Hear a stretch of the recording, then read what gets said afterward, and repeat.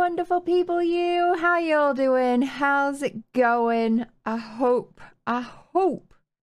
that the day is treating you well. Um, we're going straight into podcast today, which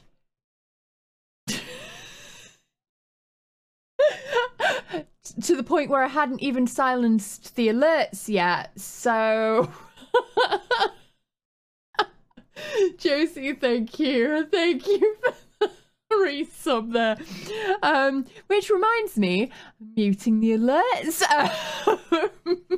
so there isn't immediate swearing. We're going to have to at least give it a couple of minutes before we get into the full-blown swearing. Right.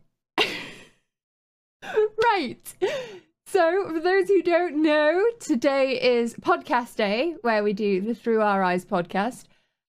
This podcast is aimed at highlighting marginalized creators and their stories, trying to educate and answer those questions that quite often don't get answered, and that usually a little bit taboo or awkward.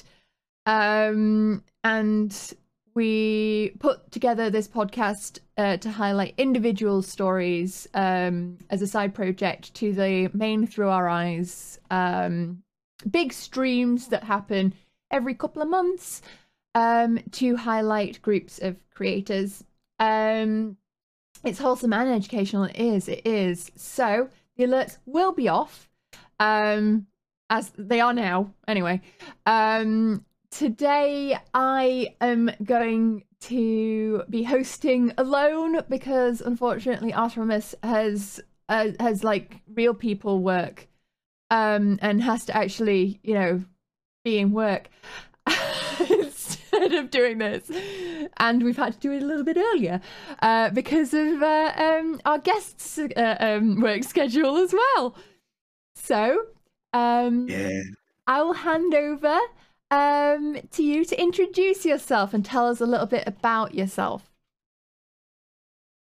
Hey everyone, my name is White Shadow, or you can call me JB if you would like. My hometown is Baltimore, Maryland, but currently I'm like a supervisor for a before and after school program at a local community center. I am also a streamer. I'm a variety streamer. I focus on story-based and narrative games. And right now I'm going through Lost Judgment, which is going fantastic so far. And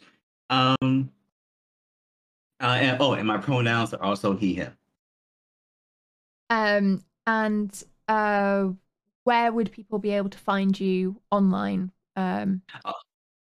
Online on Twitch and Instagram, it will be White Shadow 2006, but on Twitter, it will be White Shadow Ness, Ness.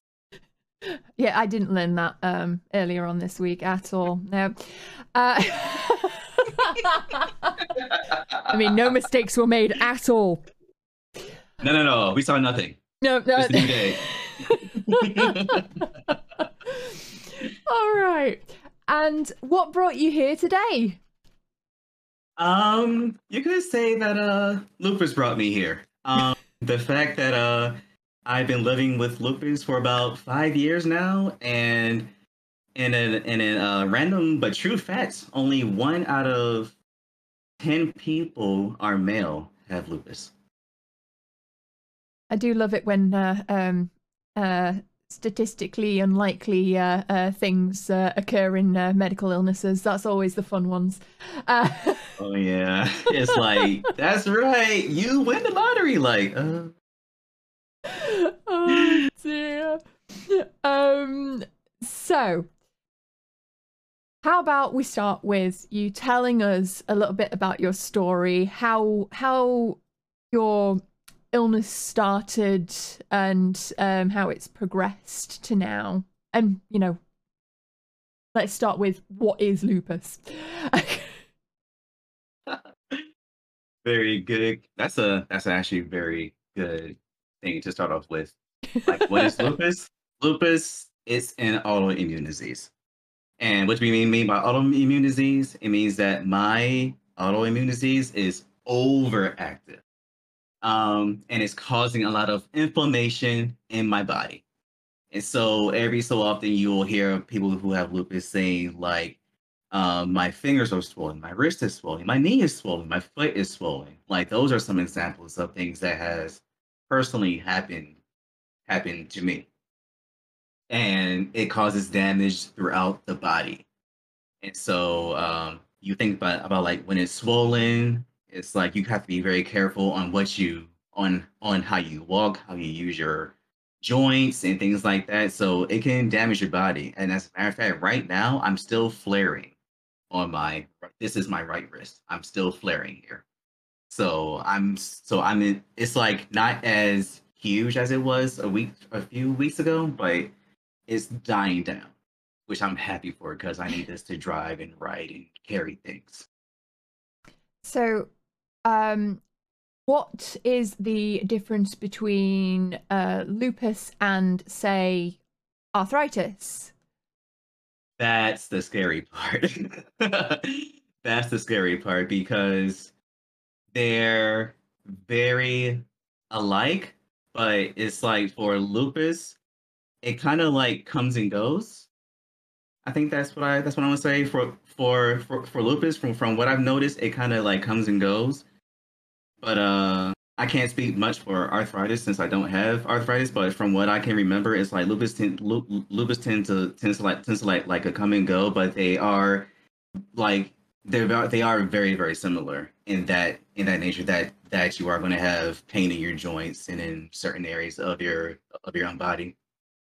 Um, so you said you've been suffering from this for 5 years. So tell us what happened. How did it come about, and what was your experience with that? Okay. So I found out I had lupus for 5 years, but we also got to back up to 2010. We got to back up a bit more. I found out I got lupus through when I was going to my physician. To your primary care physician, you're just going to get a checkup, body checks, heart, breathing, etc. And then it came to the point where I had to give them my urine. Okay, sure. Pee in a cup. I gave it to the nurse, and then I got a call later saying, "Hey, you got some microscopic blood in your urine." I'm like, "What?" That's never a good thing to hear. Yeah, yeah. Like for one, it's like, should I have seen that? Never mind, it's microscopic. I never would have seen it, but how? And so from there, I had to get a biopsy while I was still in Maryland, and that happened. From there, I found out I had something called membranous glomerulonephritis. So with that, it's pretty much it's a inflammation of my kidney structures. It causes problems with the functioning of my kidneys. So I'm aware I have this from 2010 all the way up through 2016.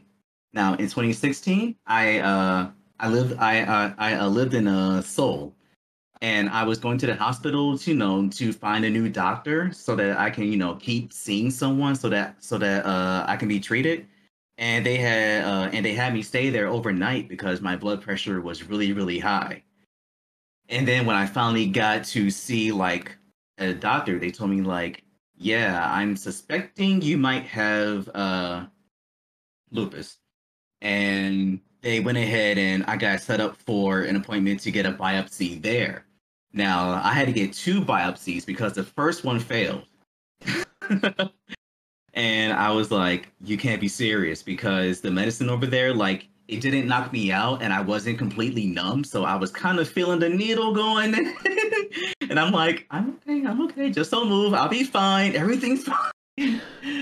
And the first time they failed, so I had to wait a month and then go and get a second one. And then that's when they confirmed like, yes, you do have SLE, and it was at stage 4. And that's like middle to like critical, but I was feeling pretty critical. So from there, I was able to go in. They gave me access to a cardiologist, rheumatologist, and nephrologist. So I'm out here seeing someone for my heart, someone for my kidneys, and someone just for general lupus because things are compounding. Like I have a high blood pressure that's affecting my kidneys. I have lupus that's also causing other random things to happen throughout my body. And if they just wanted to monitor everything. So I ended up moving throughout Korea throughout my time there, and I'm getting access to various doctors. But fast forward to um, May 2020, I'm now back in the States. COVID has hit China and Korea, and so I'm out of there. And then I go to the hospitals here, and I get a what's the word rheumatologist. The rheumatologist comes in and says, after seeing your blood test and this, that, and the third, we don't see any signs of lupus. And I'm sitting in bed in shock, like, you didn't just tell me that, did you? Because it's like after what, at this point, 5 years, I've had this disease, and you're coming up here basing it off of a blood test that I don't have lupus. It's like, for one, you need more than one kind of test to find out what I have. And it's like, two, my records that I brought from Korea translated to English are not here. Like, I brought what I could, but it's like later on, I was able to give them my records and they still don't believe that I have. It's like, thanks, guys.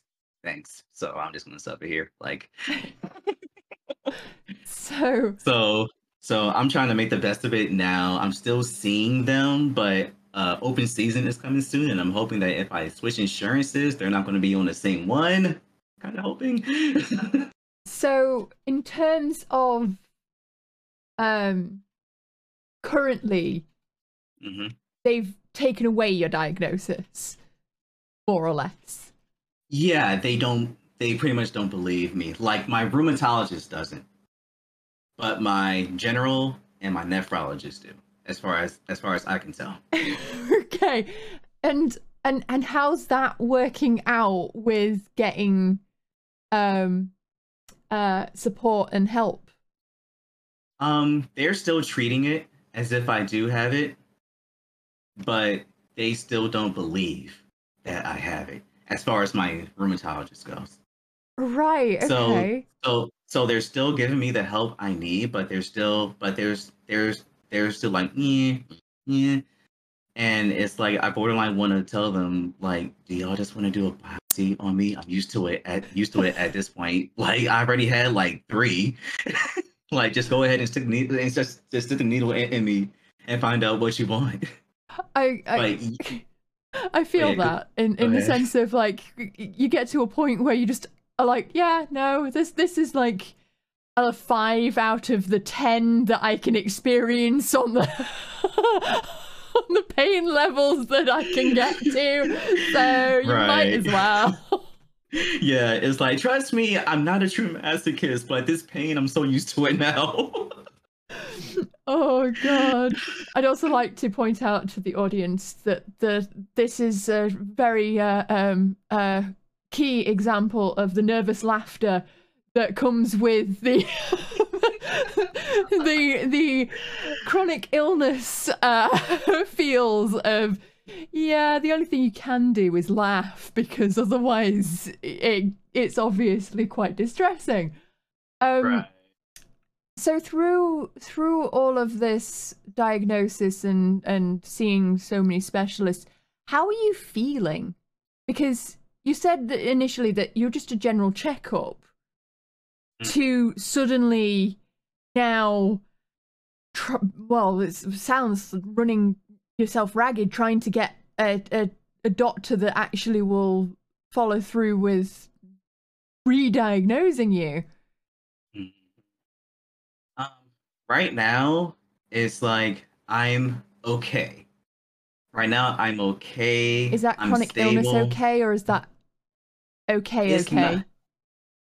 The chronic illness is like it's like through my doctor's medication, I'm doing okay. I honestly wish I was doing better, but it's like I mentioned earlier that my kidneys are involved. I actually don't have all my kidney function.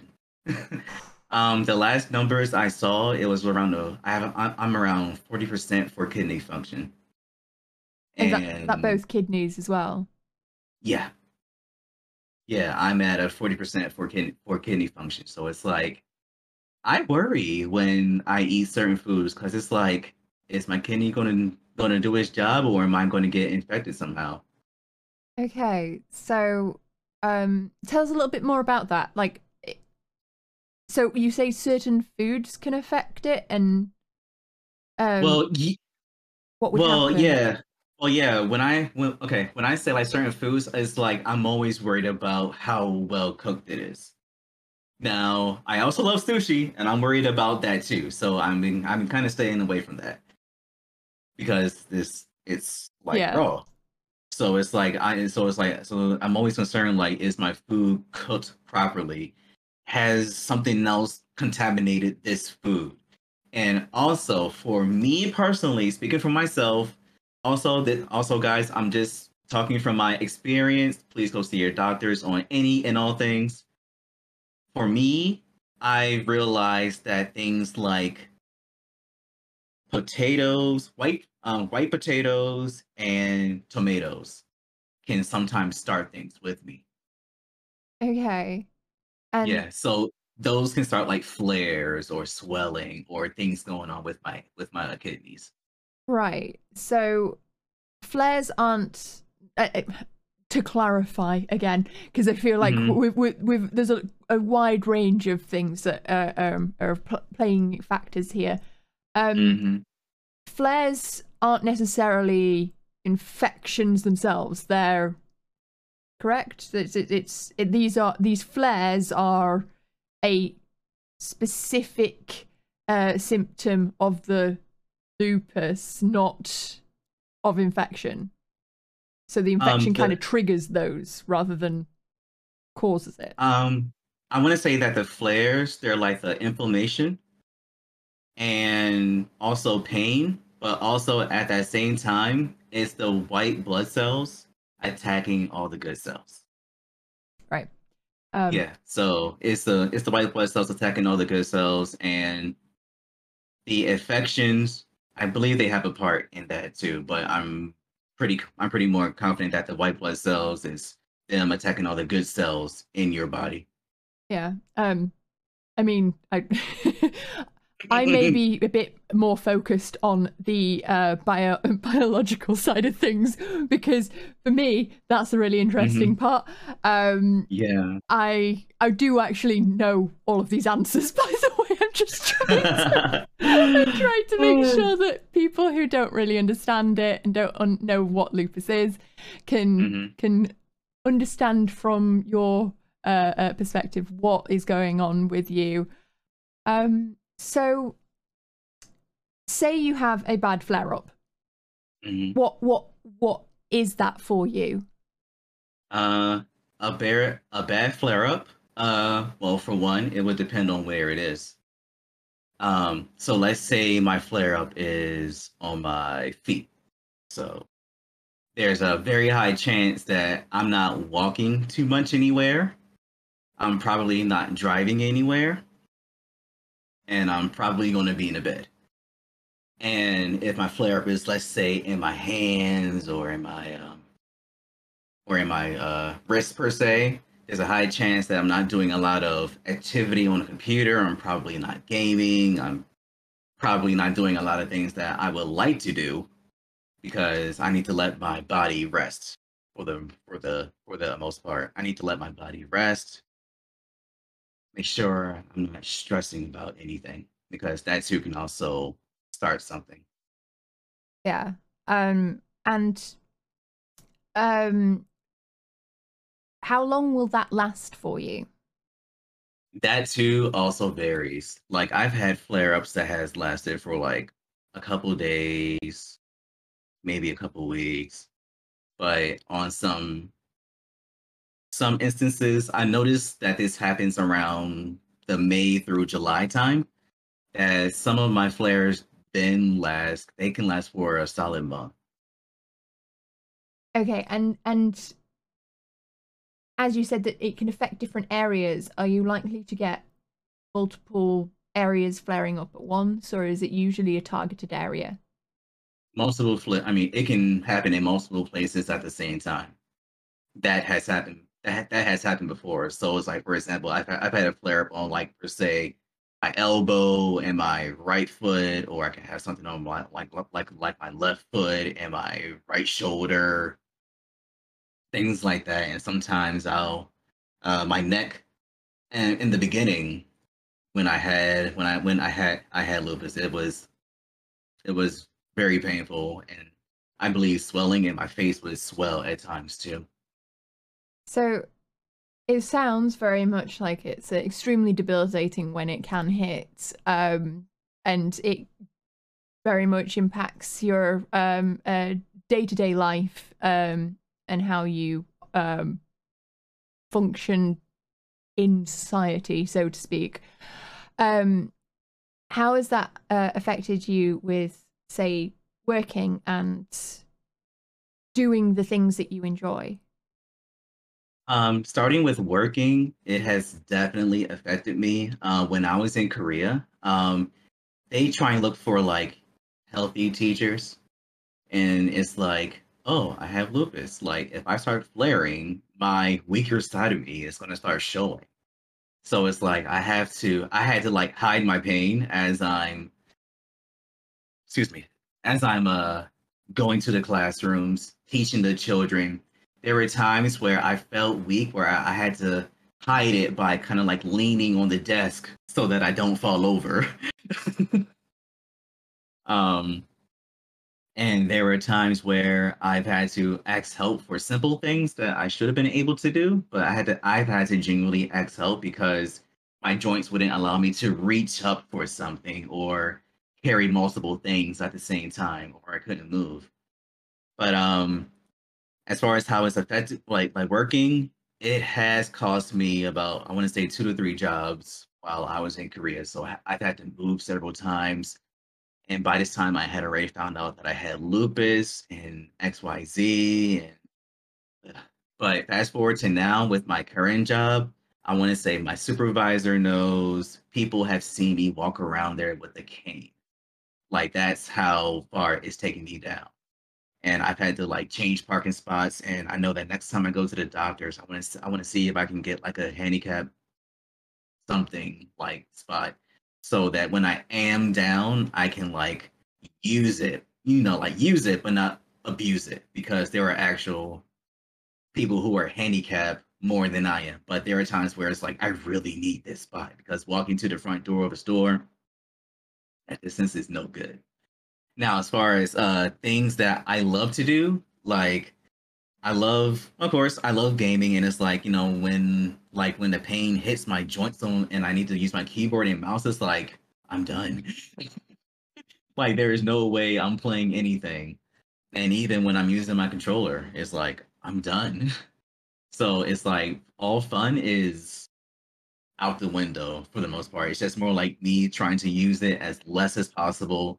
But I'll still do like simple things, but I can't do like, FPS or Yeah. other RPGs and things like that. So it's like I have to be very cautious. I can't do everything. And my mom, who's a nurse, she's all over me, like, don't do this, don't do that. And I'm like, I need to do something though.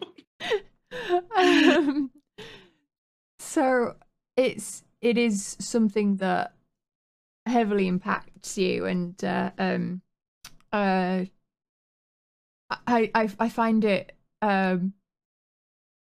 sad, but also as amusing at the concept of feeling not handicapped enough to be using hmm a spot, because there are people that are more handicapped, and I just want to, where has that come from for you?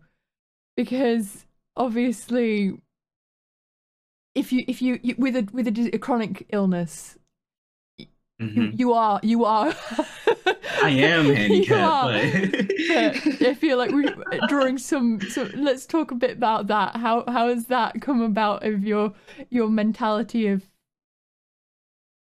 Ah, gotcha. Gotcha. It's uh with me being handicapped, uh it's like it's just for my I guess you could say for my handicap it's like a on off switch. Right now I wanna say I'm off because I'm still I'm almost well majority able to do what I need to do besides my wrist. But it's like I know that, but I also know that I am capable of doing many things, and so I don't want to. I like I don't want to say the cliche handy capable, but it's like I might be down in certain areas, but I'm very good at improvising despite everything that's going on with me. So even though like I'm not like fully handicapped or society handicap, however they want to define it, it's like I'm still very capable, but there are times where it's like I need help. I need certain things that a person who's handicapped or they can't do everything that they can do on their own. So that's one thing I do wish that people knew about people who have lupus is that some days we're all good and there are some days where it's like I'm down and out. I can't do anything, and I need to sometimes even cancel plans.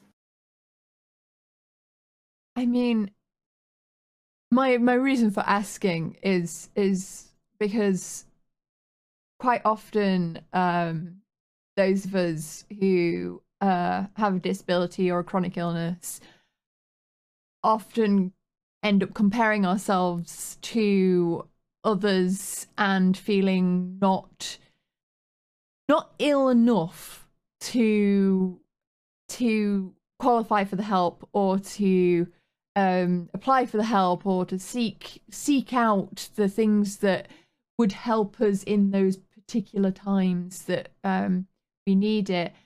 That's why I was asking, is just because I've recognized that kind of like, oh well, I know that there are people that need it more than me, but in reality, that shouldn't be how disability support actually works. It should be a case of Right. you have a chronic illness. It's something that is going to affect you for a long time, and it has affected you for a long time. You can have things that will trigger it, and you will be unable to predict when those flare-ups will occur.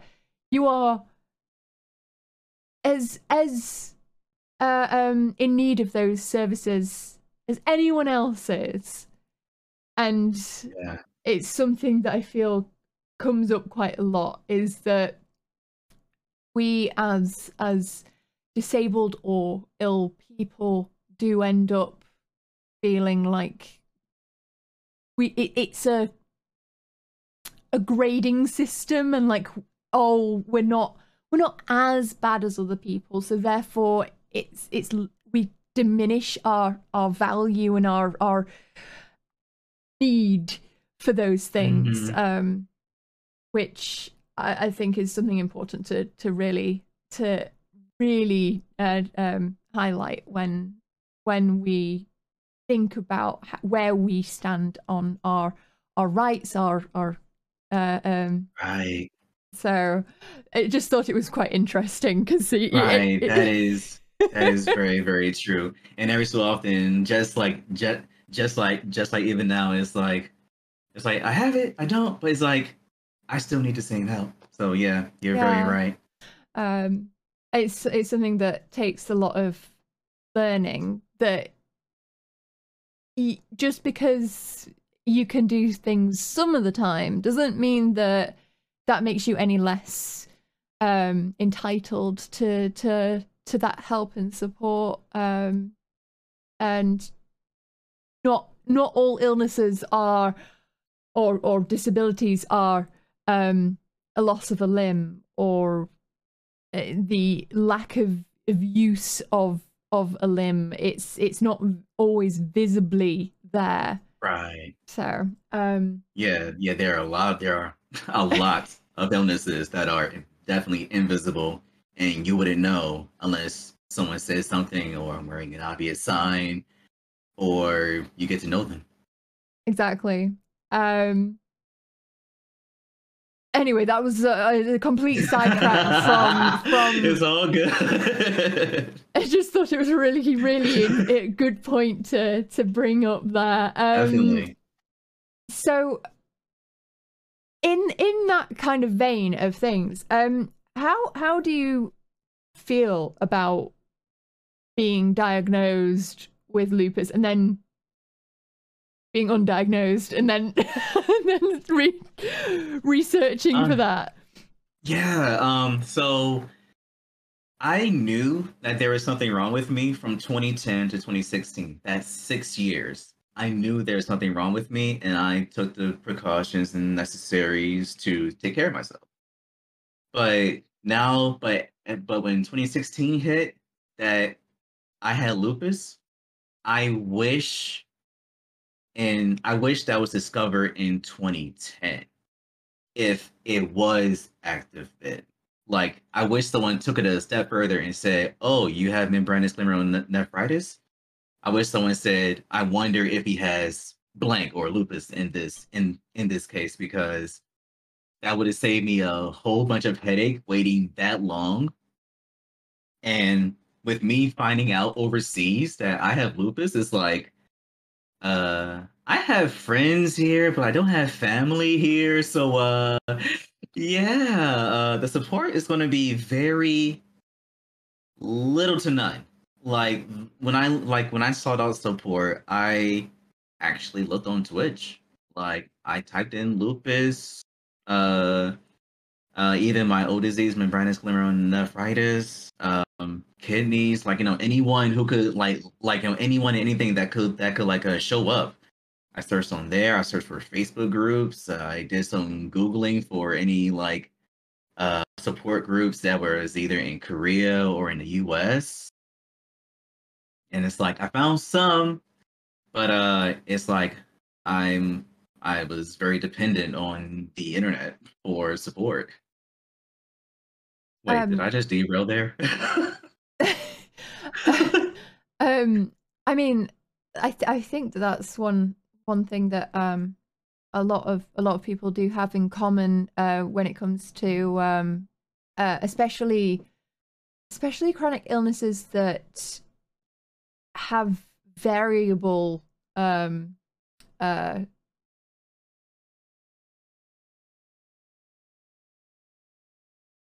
symptoms. It's not the word that I'm Yeah, looking for, but we have a varying things that happens to us, yeah, especially for like a lupus.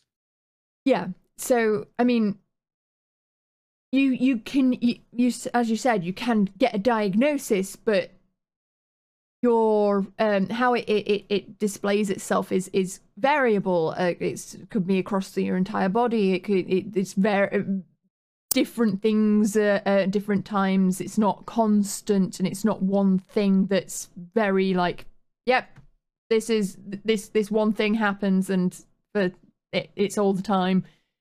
Mm-hmm.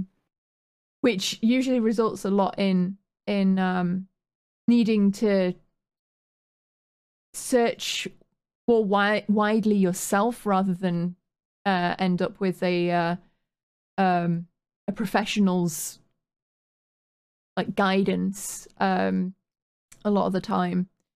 Right. Often, I don't know whether or not that's the case for you, but often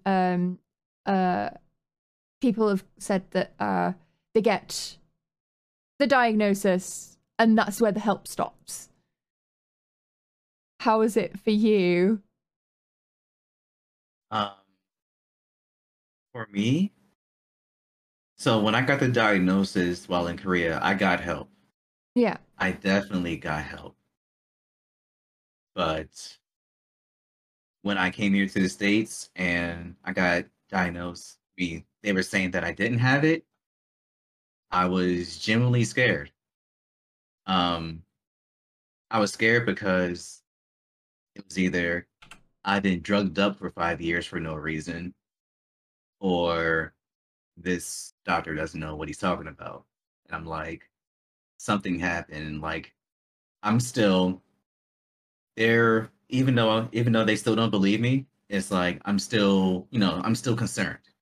But I haven't been without help. The only time that I've been without help is in transition between jobs and when I transitioned from Korea to the States. So Like, oh, sorry. they've Go been ahead. looking after all elements of your illness rather than just a clear cut, here's a diagnosis and here's some medication. They've actually been supporting you outside of that. No, not in Korea because of the language barrier. If anything, I've gone to the doctors, gave them my blood, gave them my urine. They talked to me, see how I was feeling, told me the numbers and all that. But as far as like support goes, it's still via internet. Because but I do know a group now, IRL. There's a lupus. Let me start. There's a local uh lupus group that meets up every now and then, and I had a chance to meet with them in May of this year. So there is a in-person group that I can now go to if I ever need support. So has that been helpful for you? Has that been what benefit have you got from that? Well, one benefit is knowing that I'm not alone in this. It's like there are other people. Well, now that I'm back in the States, who we can speak the same language, and it's like we can share our experiences because one or more of us has probably gone through it, and we can share how we're taking care of ourselves because not I want to say not all of us are not all of us are seeing doctors, but some of us are seeing doctors, and we're seeing how we're taking care of each other, like medically. What are we doing physically to keep healthy? What are we eating to stay healthy?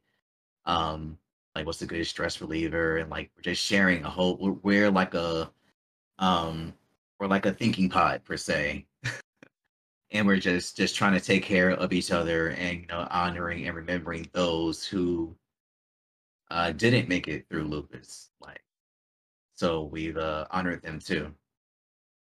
So in terms of um, going forward with um, your diagnosis and your illness, what can you expect? Um, Is it going to be a lifelong thing? Is it going to be something that you can beat? Is it this is going to be a lifelong thing. Excuse me.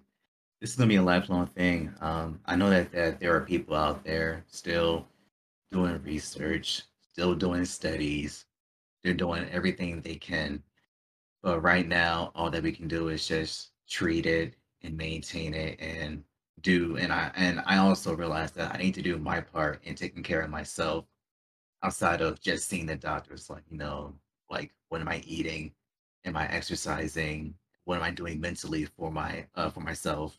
And do I have like good stress coming in? Doing something that makes me happy. Mhm. um, and the treatment that you get, is that something that you're going to be able to, is it always going to help? Um, I'm hoping that it continues to help. But I also realize that with my body constantly changing, so is my treatment. So it's like I'm seeing the doctors every few months, and things can happen in between visits. And I'm just hoping that ultimately I'm able to keep up with it, and my body doesn't like reject the treatment that I'm getting. Because if it does, then I'm in serious trouble. Like if my like per se, if my kidneys were to like go out, I'm on dialysis, and that's not the greatest feeling. Being at my age right now, like that's something I wouldn't wish on anyone, and I personally don't want it. But if my body does that, then I'm I'm going to be truly scared. I mean, I think that is a given with anyone. Like that is it's probably one of the scariest things that you can have to face and have to deal with in a long haul that isn't cancer. Right, Um, right, um, and it's understandable that it would be scary and uh, something that you've got to try and avoid. So assume it's quite you have to be quite intensive with and rigorous with like making sure of your diet and exercise, and it's more of a job than it is a pastime at right, this, right? right, um right. so hey Artemis. Hey. Sorry, I literally briefly looked across and was like, "Wait, crap! I've lost my place." Um, so on that term, what are the biggest challenges that you have experienced with the having lupus? um, in no specific order. First one would be being social.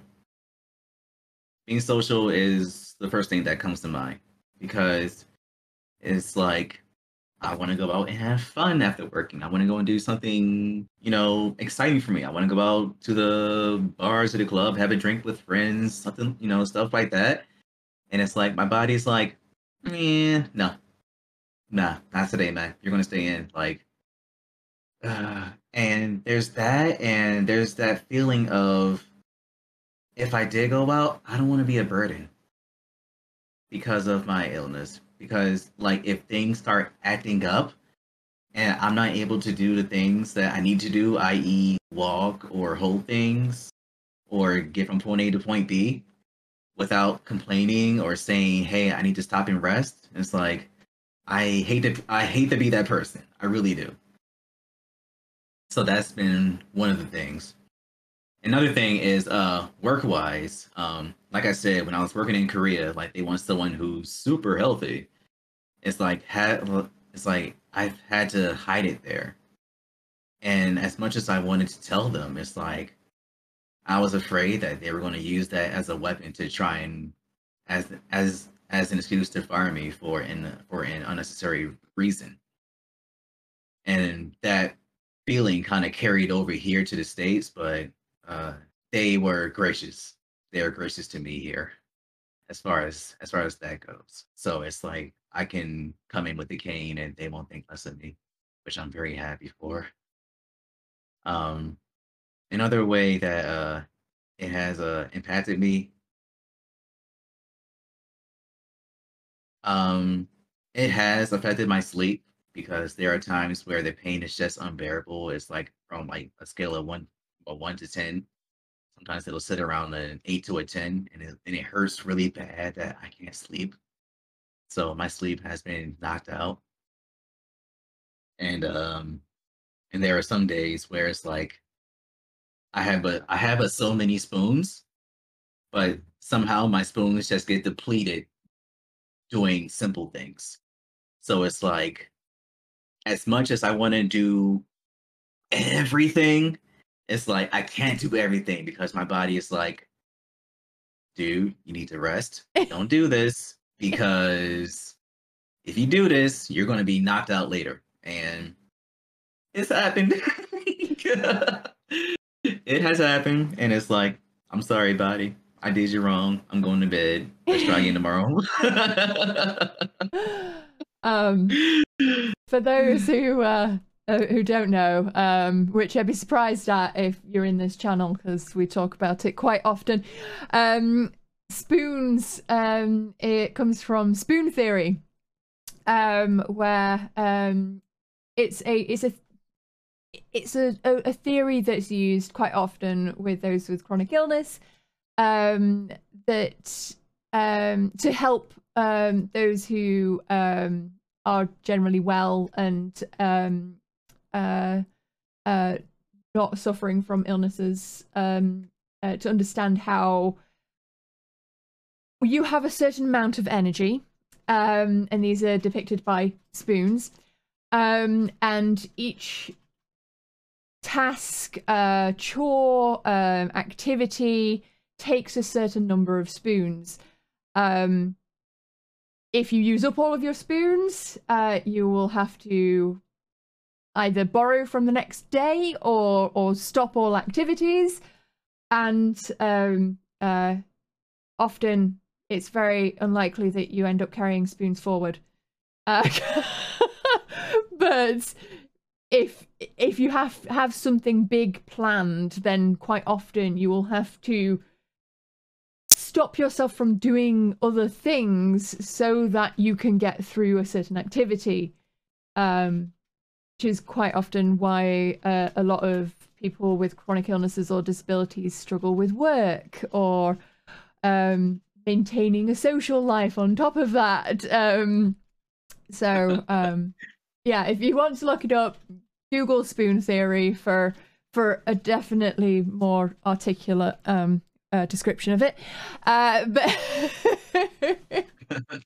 But yeah, so if you hear us referring to that, that's what spoon theory is. Indeed. So have you found the longer you've gone on with lupus that you have found more and more that you have had less spoons to spend, or has it been a consistent only during flare-ups that there's much of that, or how has it affected you in that sense? Whenever I am flaring up, I definitely have less spoons. I definitely have less spoons. And I have to do a lot of improvising, and sometimes that uses up more spoons because with me being right-handed, I have to use my left hand per se. Let's say my right foot is good enough for me to walk on. I have to put more effort there. So definitely when I am flaring, definitely spoons are limited. But when I'm not flaring, it varies. I want to say it depends on, for me, it depends on my sleep, the weather, and what I know is coming up.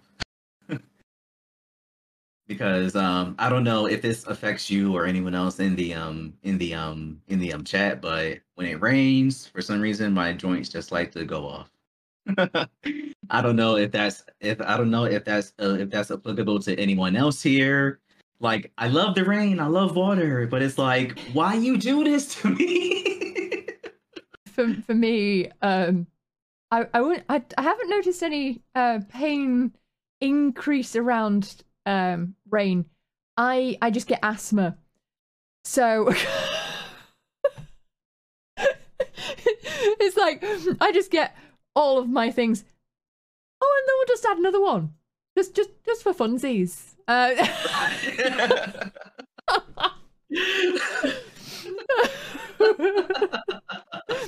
But yeah,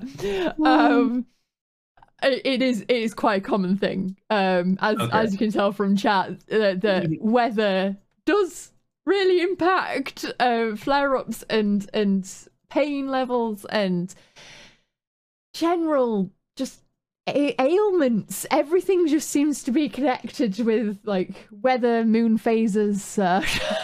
Whether or not you got up on the right side of the bed in the morning.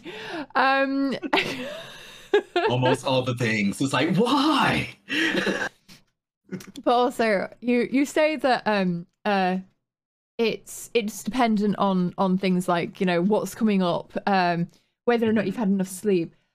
I mean, just having an illness where you have to pay attention to your diet, pay attention to your exercise, consider every time you leave whether or not you're going to have a flare up that could potentially leave you, as you said, like stranded or as you've described it, a burden to others. That in itself takes up spoons, which is something that quite often doesn't get talked about with when it comes to disability and illnesses. Just the act of being ill, even if you're having a good day, the amount of things that you have to consider because of that illness means that you're already using up spoons from that day. Even if it is just because you're worrying or stressing or it does use up spoons, and so it already puts you at a slight disadvantage compared to others who don't have illnesses. Right. So it's always a good idea to be kind to yourself when it comes to these things. Just something I'm totally good at. Yeah, that too. It's like I'm still working on that too. It's like I am not the greatest at always being kind to myself, but I'm trying to get better at that. Oh dear. But yeah, so it is definitely something to remember when it comes to adapting to an illness or dealing with the long term of the illness. Okay, so we've done that one. That's the question I'm on to next. Okay. Mm-hmm. What do you wish others knew about lupus? What hurdles have you had to face, and what advice would you give to others in seeking care and support in a similar situation to you? A lot. In no particular order. Let's see, where I want to start with. There is no solid one treatment. Like there are many people who are sick, who have lupus, they have varying illnesses. What you may see on the web, what you may research, it's not always going to work for every individual. I just want to apologize. I wasn't laughing at you. My kitten just stretched and then just kind of fell over like this. Sorry. I totally missed that. Anyway, I did not mean to interrupt. I just was like, oh god, it looks like I'm laughing at what you're saying. Continue, please.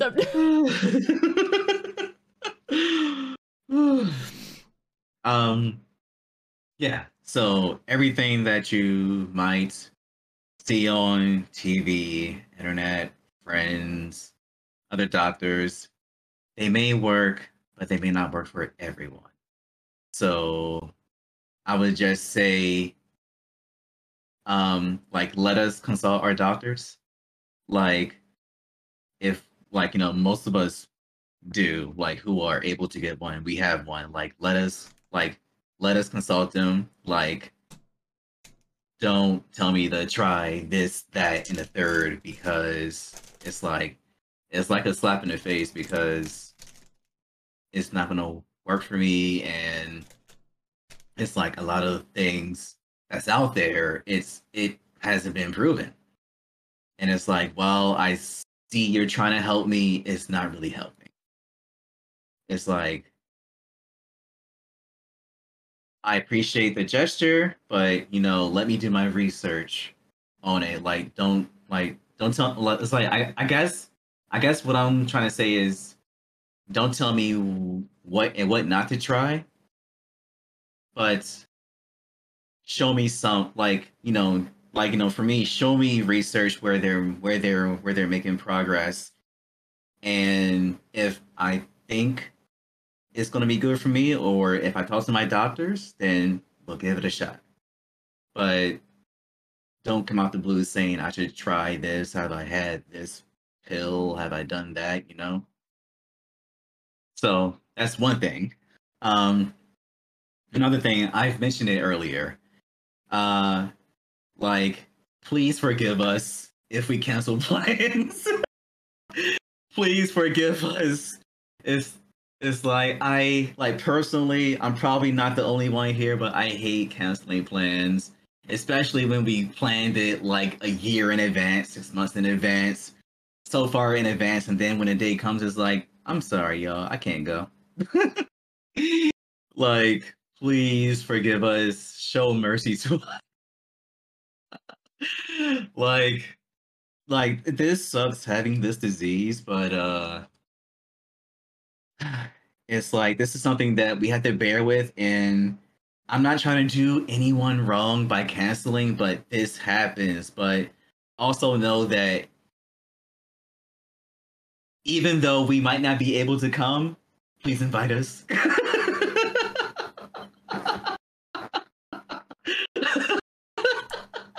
Yeah. Like, I don't want to feel left out. It's like we know that we suck at turning up to things.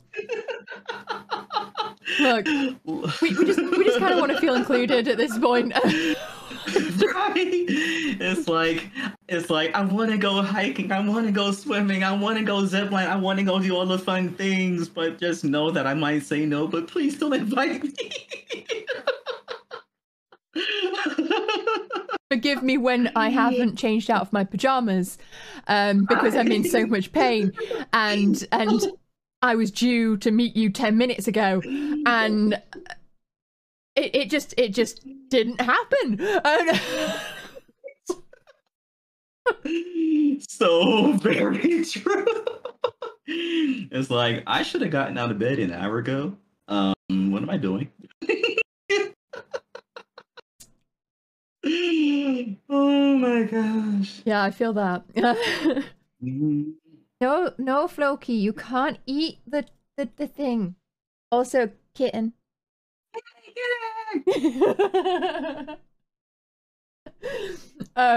Yeah.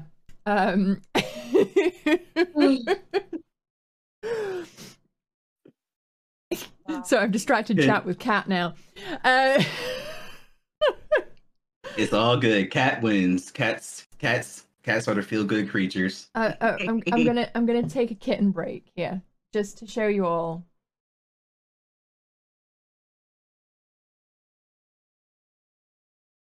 Got his own little like blanket, and he's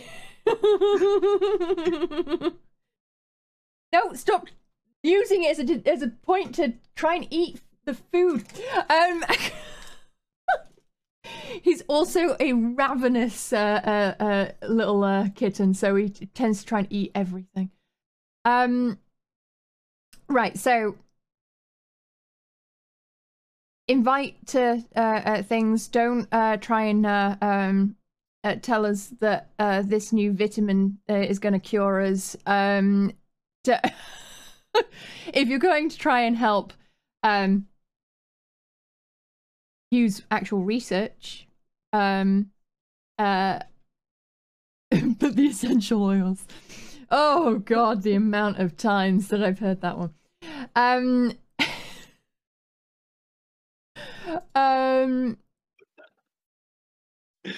how would you advise others to approach accessing care and support for themselves? Oh, caring support for themselves. Okay.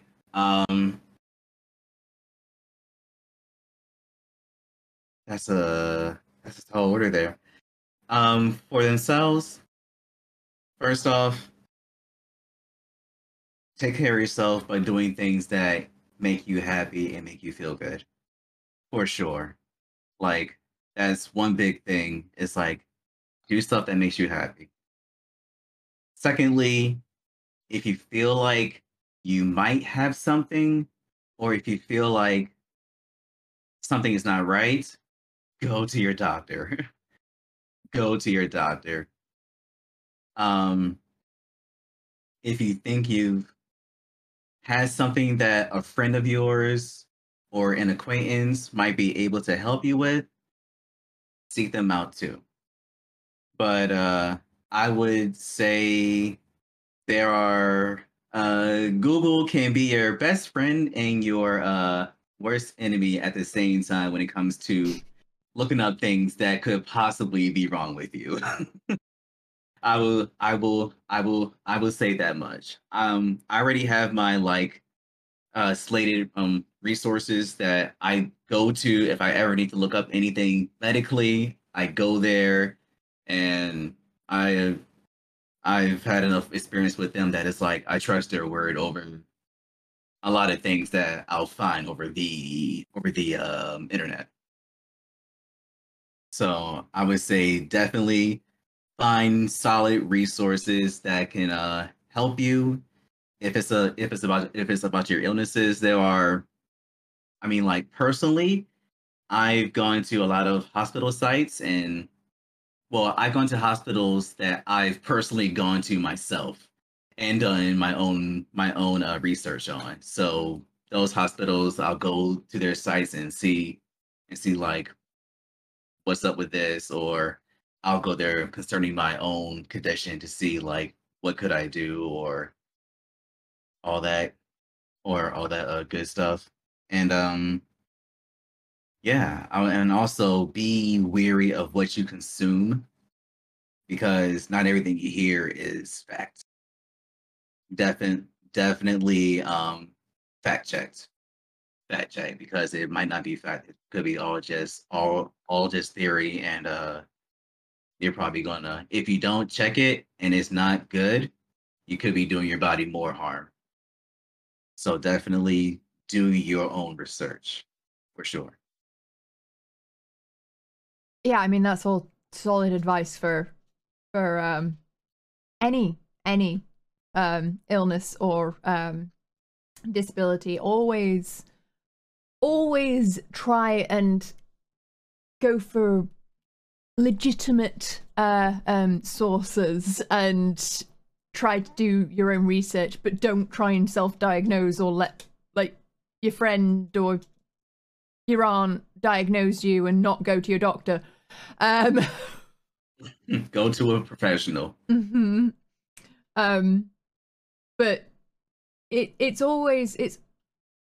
Google is a great resource, Mhm. but you've got to make sure that you're using it appropriately. I mean, there is a reason that people tell you not to Google your symptoms because, you Right. know, WebMD is gonna tell you you've got cancer or It's gonna tell you all the things you don't want to yeah. know. Also, you're definitely pregnant. Um, Or death is imminent. Like what?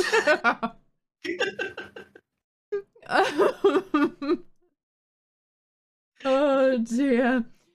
But yeah. So, I mean, it can be useful, but also it Yeah, can pretty much scare the living bejesus out of you. So, just be mindful of what you're looking at and always go to a professional. Um, double-edged sword. can you not try and like destroy my PC with my own water, please? Um, Oh so no. you little chaos demon. Um, what? So what stereotypes, if any, would you like to squash about living with your illness? Um, I'm not faking it. Sorry. I am. One of them is that people who have lupus, like some people think we're faking it. We're not. Like we try and hide it, but we're definitely not faking it. That is definitely one stereotype I wish people would be like, "Arr!" Like when we're sick, we're sick. Leave us be, respect it, and let us heal up, please. um. Also, what else? What else?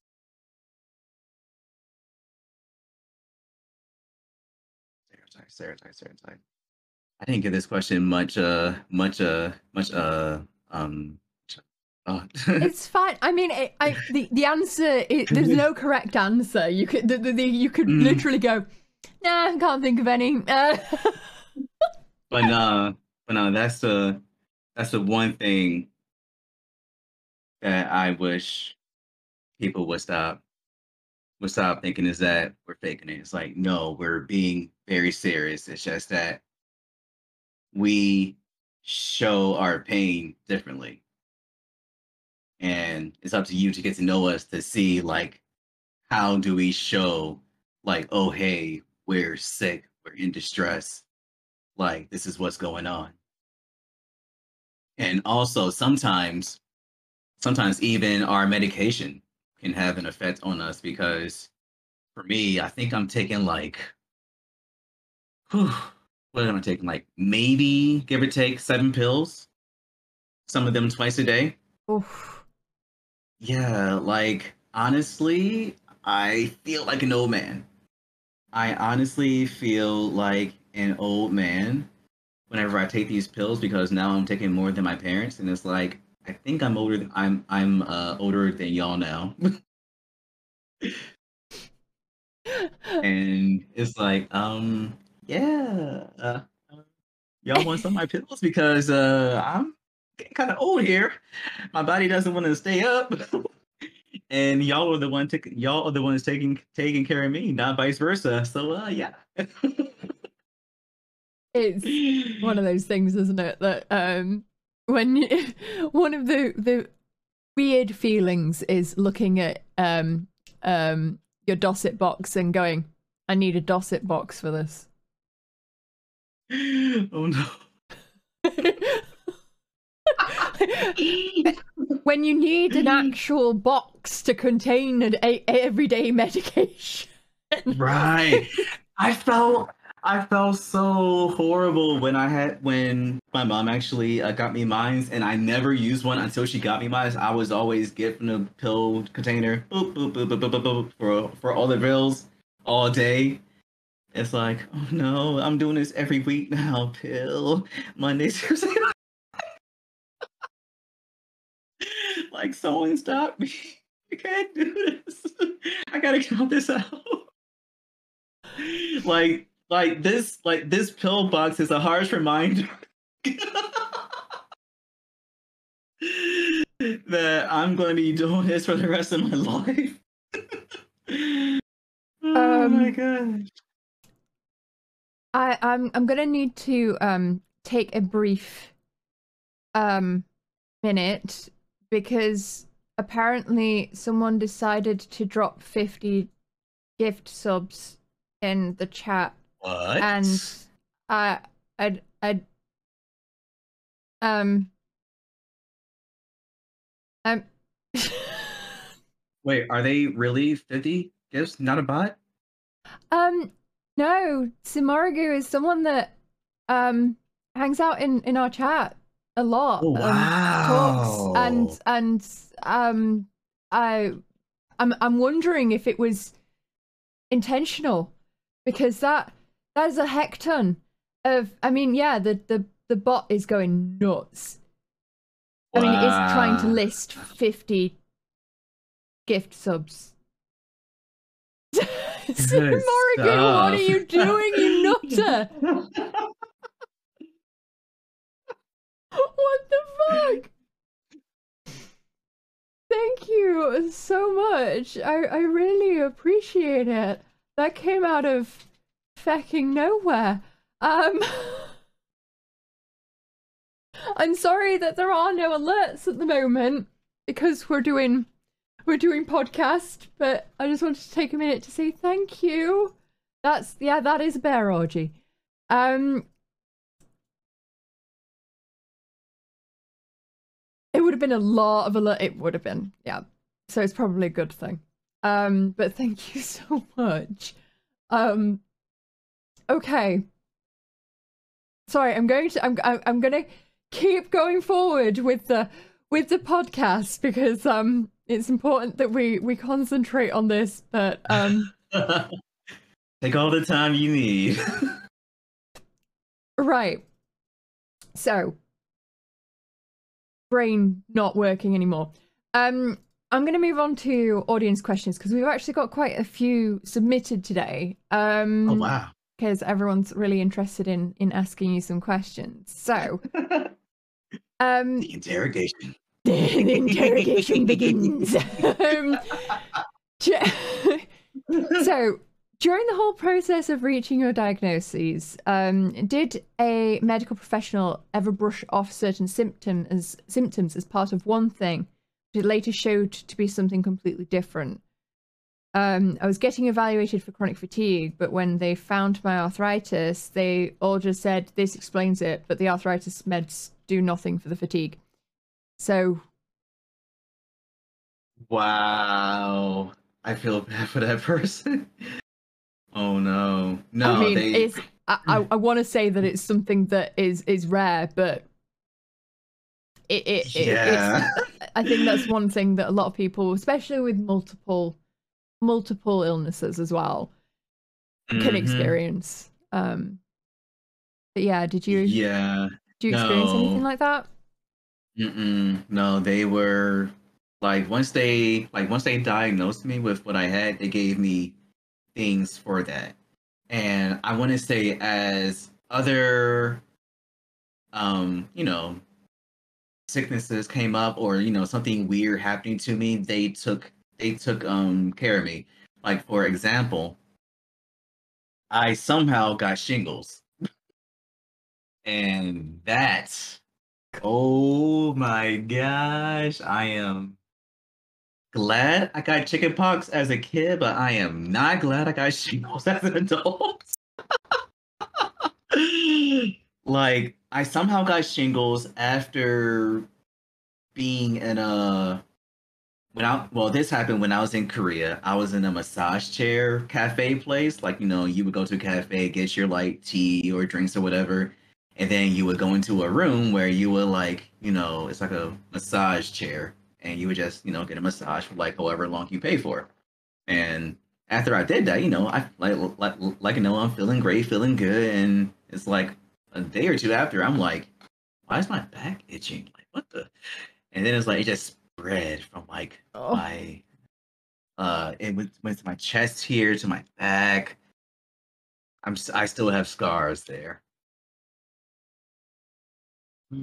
But I lived with that for a solid month. On top of me having lupus, so I'm thinking my immune might have been down enough that it got to me. Oh gosh.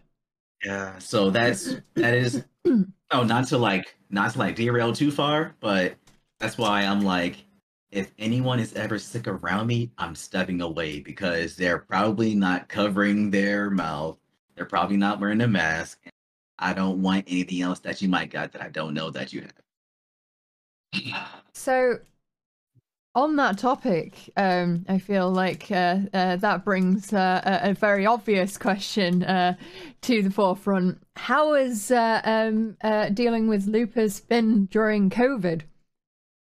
My God. Personally, I just wish people would just get the shot.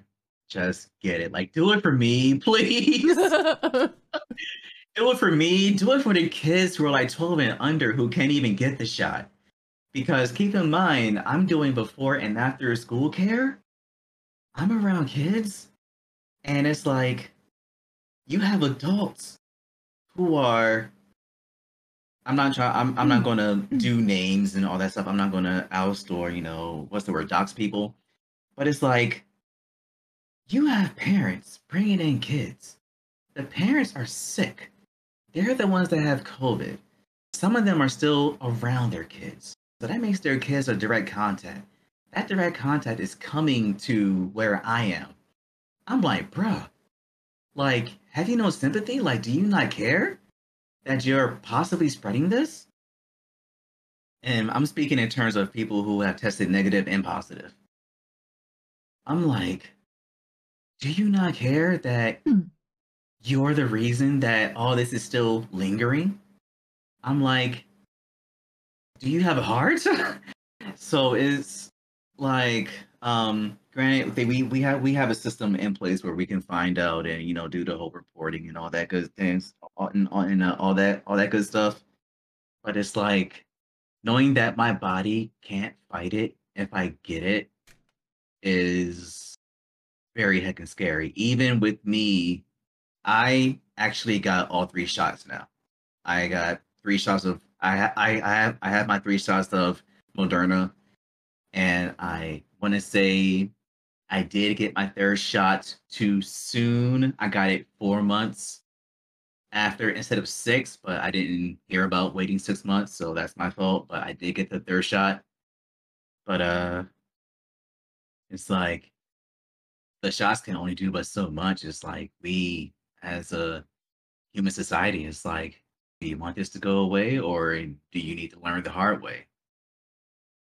Um, I feel oh, I'm sorry, go ahead. I was just have you contracted it at all, to No, your knowledge? So, no, to my knowledge, I have not contracted it. I might have been asymptomatic, but it didn't like hinder me or anything.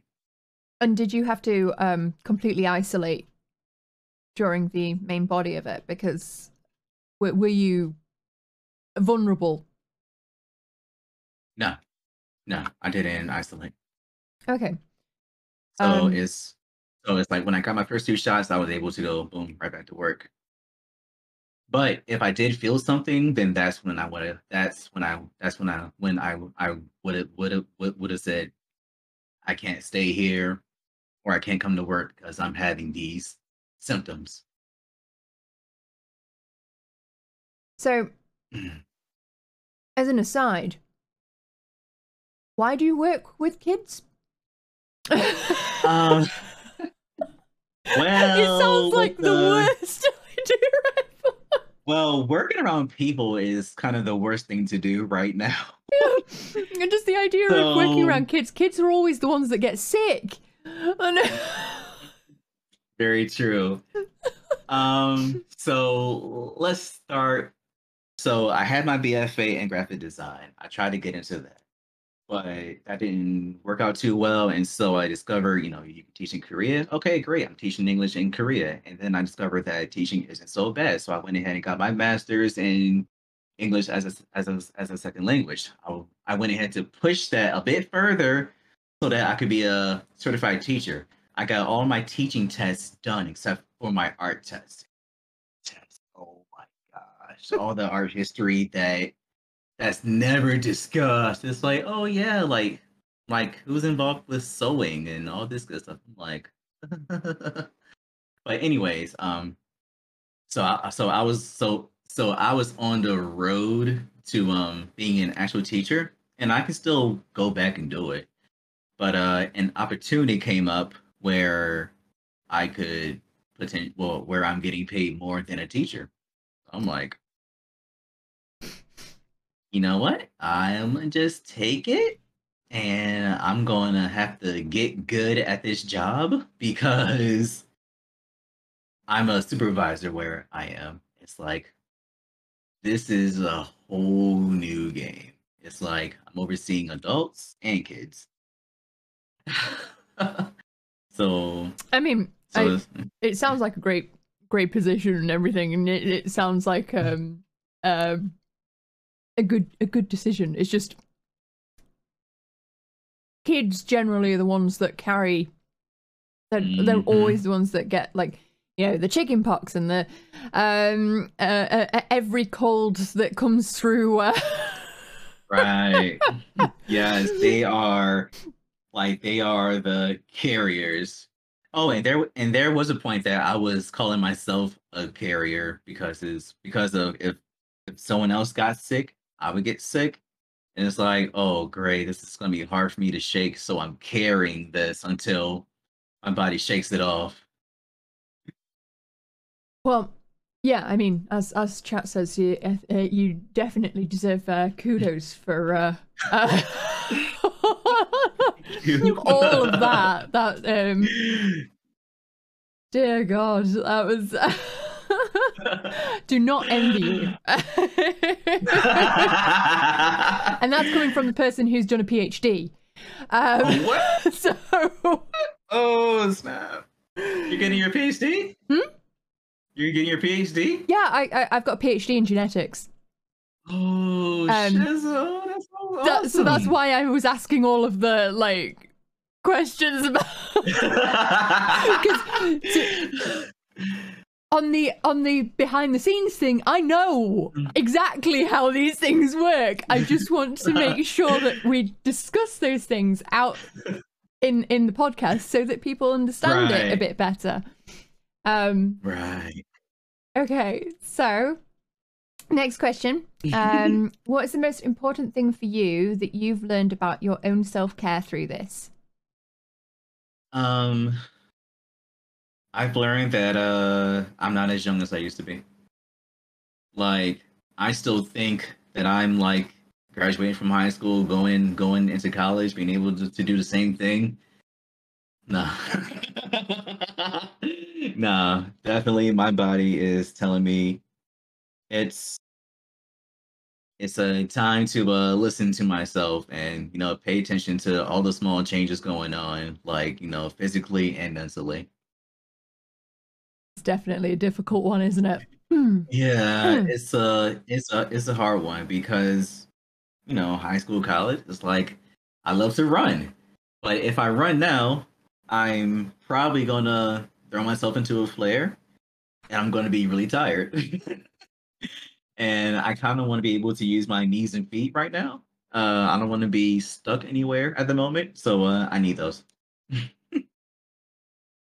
I mean, I'm not. I don't know how old you are, but I feel like quite often with developing an illness or a disability, it can feel like you've had something stolen away from you before it's time, so to speak, and it does feel like that. Yeah, like you've kind of like lost youth because you're not capable of doing the things that you previously were, which is, I feel like, where a lot of the like angst and bitterness can come from. Right. But we all have to remember that it's not about aging. Like, age is just a number. It's not really like, it's how many turns around the sun we've been on this rock, but it's more about adapting to a new norm. It's realizing our own limitations rather than aging before one's time. But I totally get it. Oh dear. It might just be a number, but I can still feel it in my knees.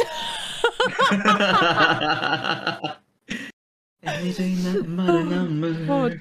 But yeah, no, it's about knowing knowing what you can and can't do anymore, and what you can do instead, and adapting to, if you can't run, then other exercises that still allow you to keep yourself healthy and fit, but that don't completely banjacks your knees. Oh dear. And now chat is definitely aging before my eyes as they all complain about their knees. I see the comments.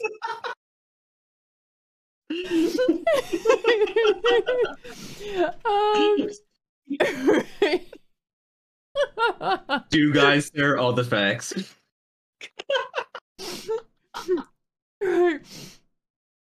Okay. To both of you or anyone, do you ever get days when it feels like you have plenty of spoons but find that tasks cost more than normal? Yeah. Yeah, there have been days where it's like, I'm going to do this, that, and that.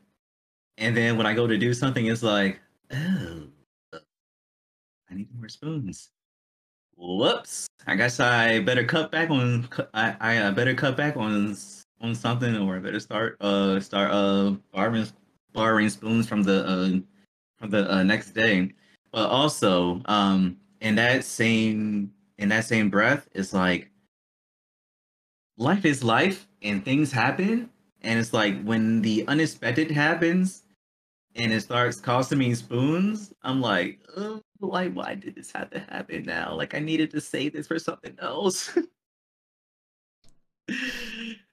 Yeah, I have to agree. Yeah, there are many days in which Drac wakes up and goes, "I'm fine," and then goes and does something, and 4 hours later has realized that she probably should have stopped 2 hours ago, and has used up all of her spoons for the entire week, and is Oh, no. definitely going to be in bed for the foreseeable future. Like, I am not coming out of bed. I'm perfectly fine here. The thing is, right, we use this theory to explain how certain things take up energy, certain things, you know, take up a certain amount of energy, and we have a limited amount of energy, but we have no fucking clue in reality how much energy we have, or whether or not we even have it that day until we spend it and then go, oh shit, I've got an appointment at 3 and I can't leave bed. It sounds like we've managed it and we've got it all under control, but really it's just it's one of those things that it's really difficult to tell. Yes. And then it's like whenever I'm in that situation, whenever I run out of spoons, it's like if I need to keep going, I have to psych myself into like going, or at my job there's a vending machine. It's like I gotta get something to eat because it's about to be a long afternoon. It's like, but psyching myself kind of works. It's like I just imagine that I'm someone else, and it's like, dude, you got this. Like, let's go. Like, or I like to tell myself, I'm gonna put my body on autopilot, and I'm just gonna do things and forget that I ever did it until it's until it's time to go. Yeah, I think a lot of us can definitely identify with that one. It's, I don't know. It's funny that there's this concept of like, oh well, why can't you do these things? Why can't you continue with like a commitment that you made a week ago? And it's just that it's very naive position to come from, to assume even people who don't suffer from illnesses, right? This is irrelevant to your health in that sense. Everyone has a finite amount of energy, Right. and none of us are entirely 100% sure of how, you know, how much a day is going to take out. If you have a particularly stressful day, that can affect whether or not you can go do things. It's just that with illnesses, you've got like 100 spoons, and the chronically ill person has got 4, and and 3 of those are being used on just trying to get out of bed and brush your teeth, while the other one is lost somewhere down the back of the sofa, and you haven't seen it for 3 hours. Right.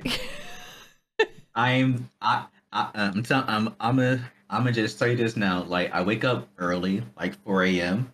I get up, take a shower, and I'm like, I'm tired. I'm gonna just take a 10-minute nap. Like, I am so done with the day. I'm like, There are so many times where I have to go, okay, I've had a morning awake. Now I can either wash or nap. I can't do both. Because even the napping takes effort to do. But the nap means that I could maybe do something in the afternoon. But the washing means that I don't smell like the 3 days I've gone without washing because I couldn't manage it.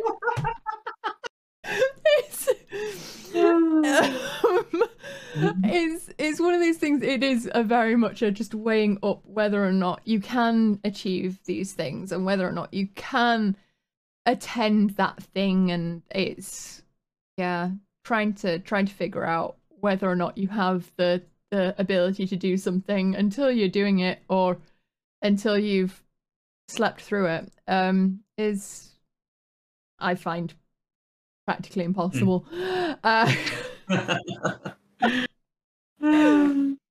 Right. Next question. Is there anything that is there anything that having lupus has taught you which is beneficial to you? A silver lining to a rough cloud, as it were. like, kind of like, has any good come out of this? Well, first one is you have me on. You have me on.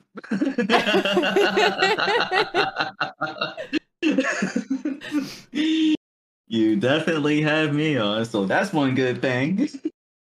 The next one, it has helped me realize. I mean, it has. I have gained a network of supportive friends. Whether it be IRL, whether it be on Twitch, whether it be on a random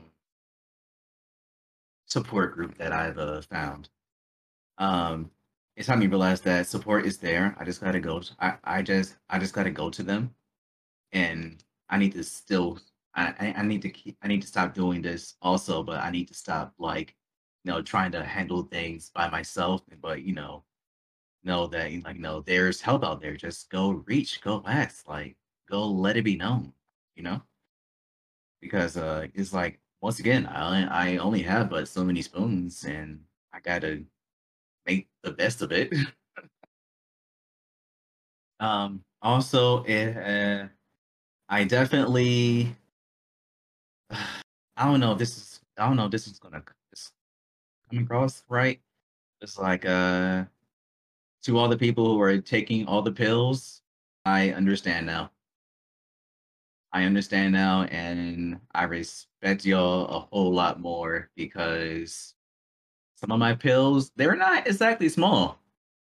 They are not exactly small pills. And the amount that I'm taking, oh, did something else happen? Sorry, no. I just I know what. Some of those pills are like door stops. Yes, yes. But I'm like, how is this possible? Like, who the fuck can swallow this? Like, you're telling me that you've been a pill for X years and no one has discovered a way to make you smaller or turn you into a liquid? Like, come on.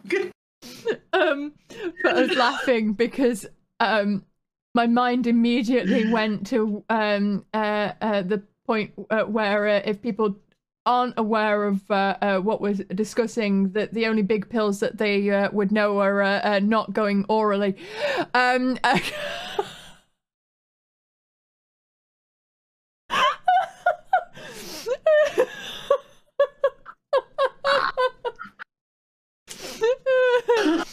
Oh god. I mean, I had to get like poop talk in there somewhere, right? I mean, yes. Yes. Sorry. Oh, Oh god. I will say that that was exactly what the doctor prescribed. 'Cause that's actually...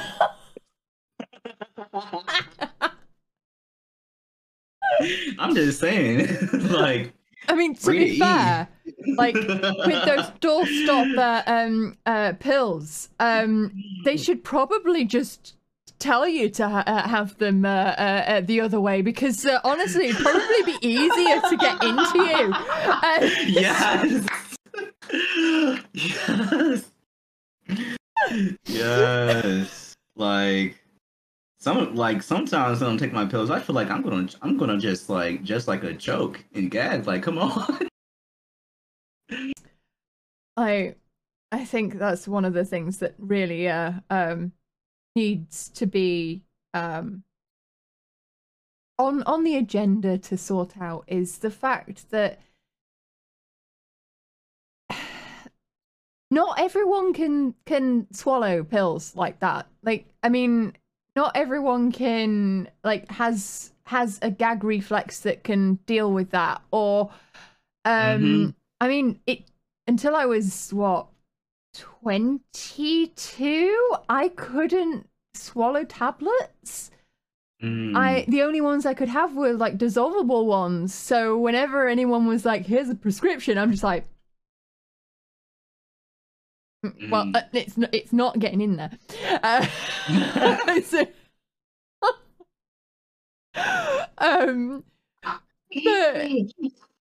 it's one of those things. They should have developed by now a way that of more adequately delivering medication, especially if you're going to have multiple forms, because not only are they going to interact with each other, they create their own side effects, and then you've got to have more meds to deal with the side effects of the drugs that you're taking for that one thing.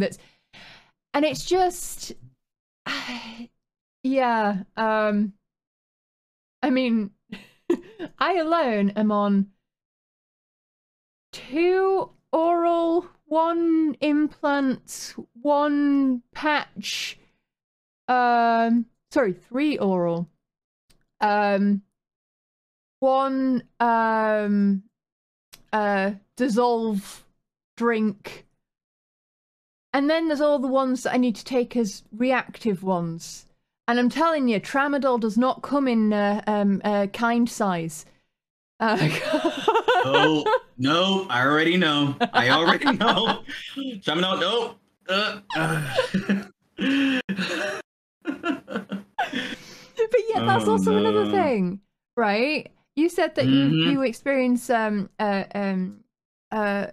severely reduced kidney function. Well, with all that medication, is that not a potential concern with whether or not that will long-term affect your kidneys? The concern is definitely there, and they're constantly checking up on me each visit to make sure that, you know, the medicine that I'm taking is not like doing more harm than good. So the concern is definitely there, and they're on top of it for sure.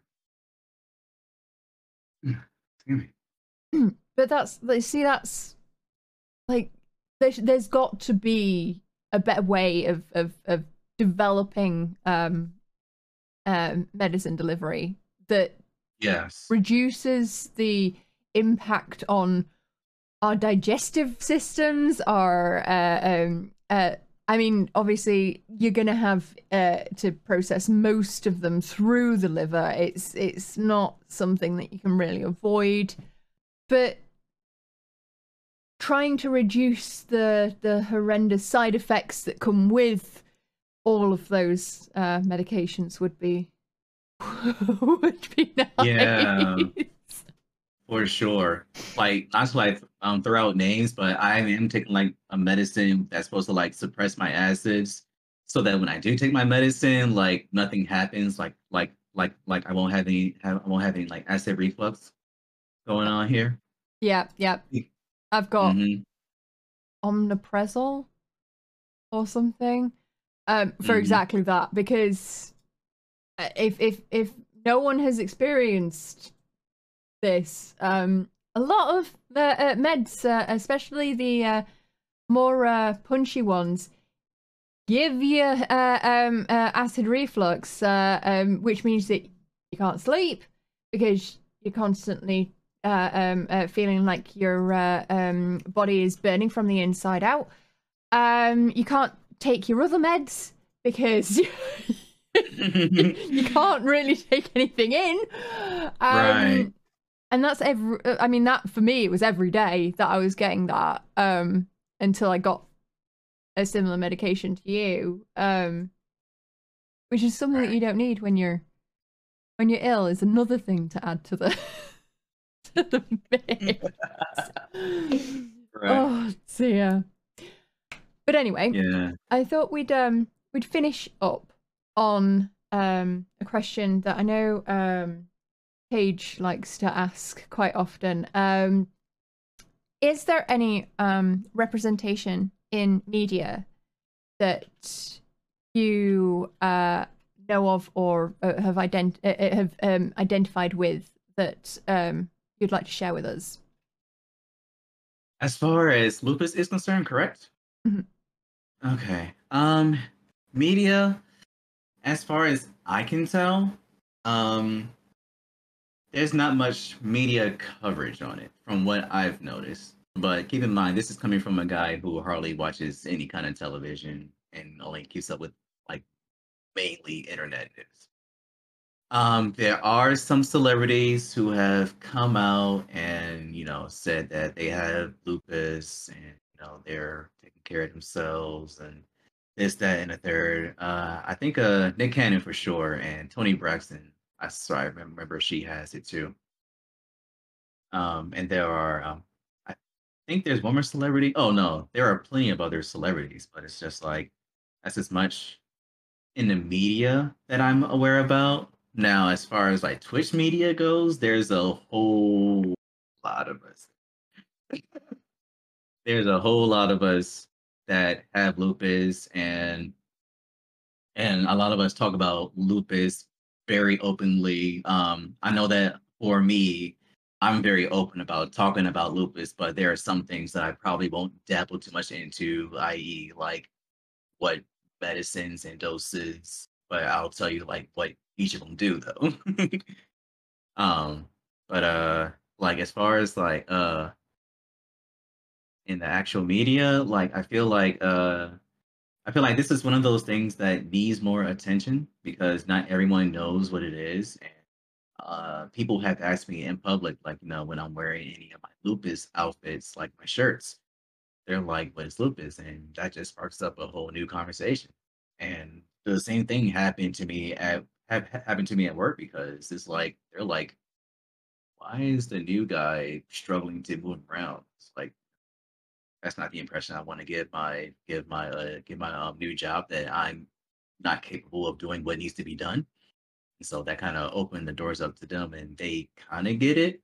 But I haven't told them like everything that happens with me. Mm. But I've shown them like the effects of my lupus, of like my flaring. I've shown them like my joints flare, my fingers flare, and I showed them like the comparison. It's like they were very surprised, like that this can happen to someone as young as I am. Like I'm in my early 30s. It's like already, like, this doesn't feel right, man. Yeah, Like, yeah, I can definitely sympathize with that one. Because I got my extra diseases. I mean, I was already struggling with my chronic pain from the age of 16, but my extra diseases hit around 28, and it's just, and then in my 30s, and it just keeps on like adding, like just like fun times. yeah. And it does. It feels very much like, God, surely if I'm falling apart at this point, what?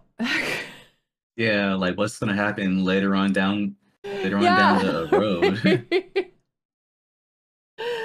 Oh dear. But yeah, there is a follow-up question on the do you want representation? Is there Yes. like if a main character having lupus, would that be something that you'd That want to see? that would definitely help.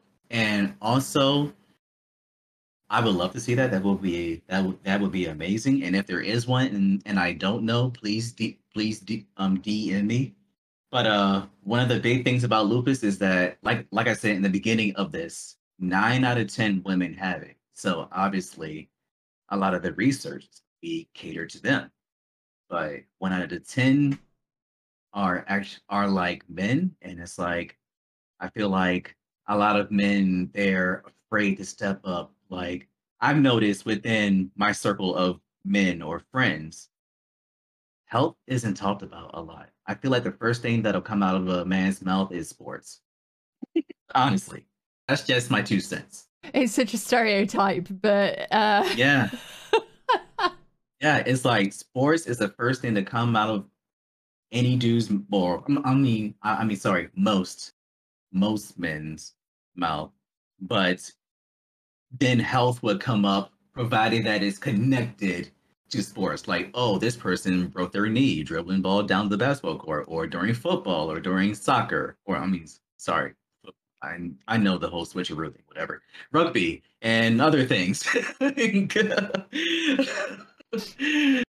But yeah, I feel like I wish that it was just initiated just naturally, just like any other topic, you know? So it's like I'm just hoping that, more men would step up and say, "Hey, I'm having this issue. I need help. Can y'all help me or can y'all guide me?" Things like that. and in that respect, I'm extremely thankful for you coming and talking to us today because I know that it is a sensitive subject. It's obviously a very personal subject, and it shows we have quite a skew of um uh um femme presenting uh interviewees on here, and I really appreciate you coming on and talking and showing us a different perspective, um, and talking to us about your experience with lupus. It's been extremely interesting and educational, even if I did bring down the tone by bringing up Oh, suppositories. that was solid. That was solid. That was necessary because I was being too wholesome. There's one thing that I'm good at. It's destroying wholesomeness. Yes. Right. So we have come to the end of the podcast. I'd like to give you the opportunity to say any last words or thoughts before we finish up. Um. Uh. Shoot. What do I say? If please seek out the proper help you need if you're going through anything. Like seek out professional help. And even though I do have lupus, I'm not letting lupus rule over me. I'm doing my best to contain it. I'm doing my best to live with it. And I'm doing my best to show that, like, this kind of thing is not going to stop a guy like me I'm stubborn, yes. And I also don't know when to stop, but it's like, listen to your body. Don't let your illness be your identity. It's a part of you, but don't let it be like, oh, hi, I'm lupus, and I'm just not going to do nothing because I ran out of spoons, things like that. So like find the reins, guide it, control it, and don't let it control you. Okay, well, thank you again. Can I get another shout out, please, for White Shadow? I'd really appreciate it if you all go spread some love over that way.